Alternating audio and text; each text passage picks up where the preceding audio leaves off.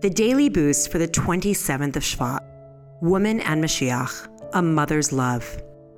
In the introduction to Eicha Rabbah, it tells us, Rachel was buried on the side of the road in Bethlehem by the word of God, so that when her children would be exiled, they would pass by her grave. At that time, a voice is heard on high, Rachel is crying for her children.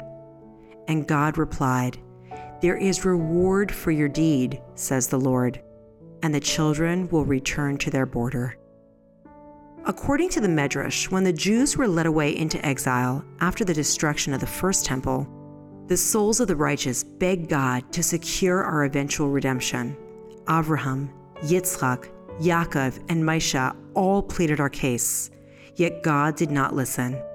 It was only when our mother Rachel spoke up that God promised to redeem us. Rachel's special merit was her unconditional love and self-sacrifice for another Jew. She went to extraordinary lengths to the point of relinquishing her place in her marriage to avoid embarrassing her sister. Many years later, she gave up her burial place next to her husband so that we could pray at her grave as we were led away in chains.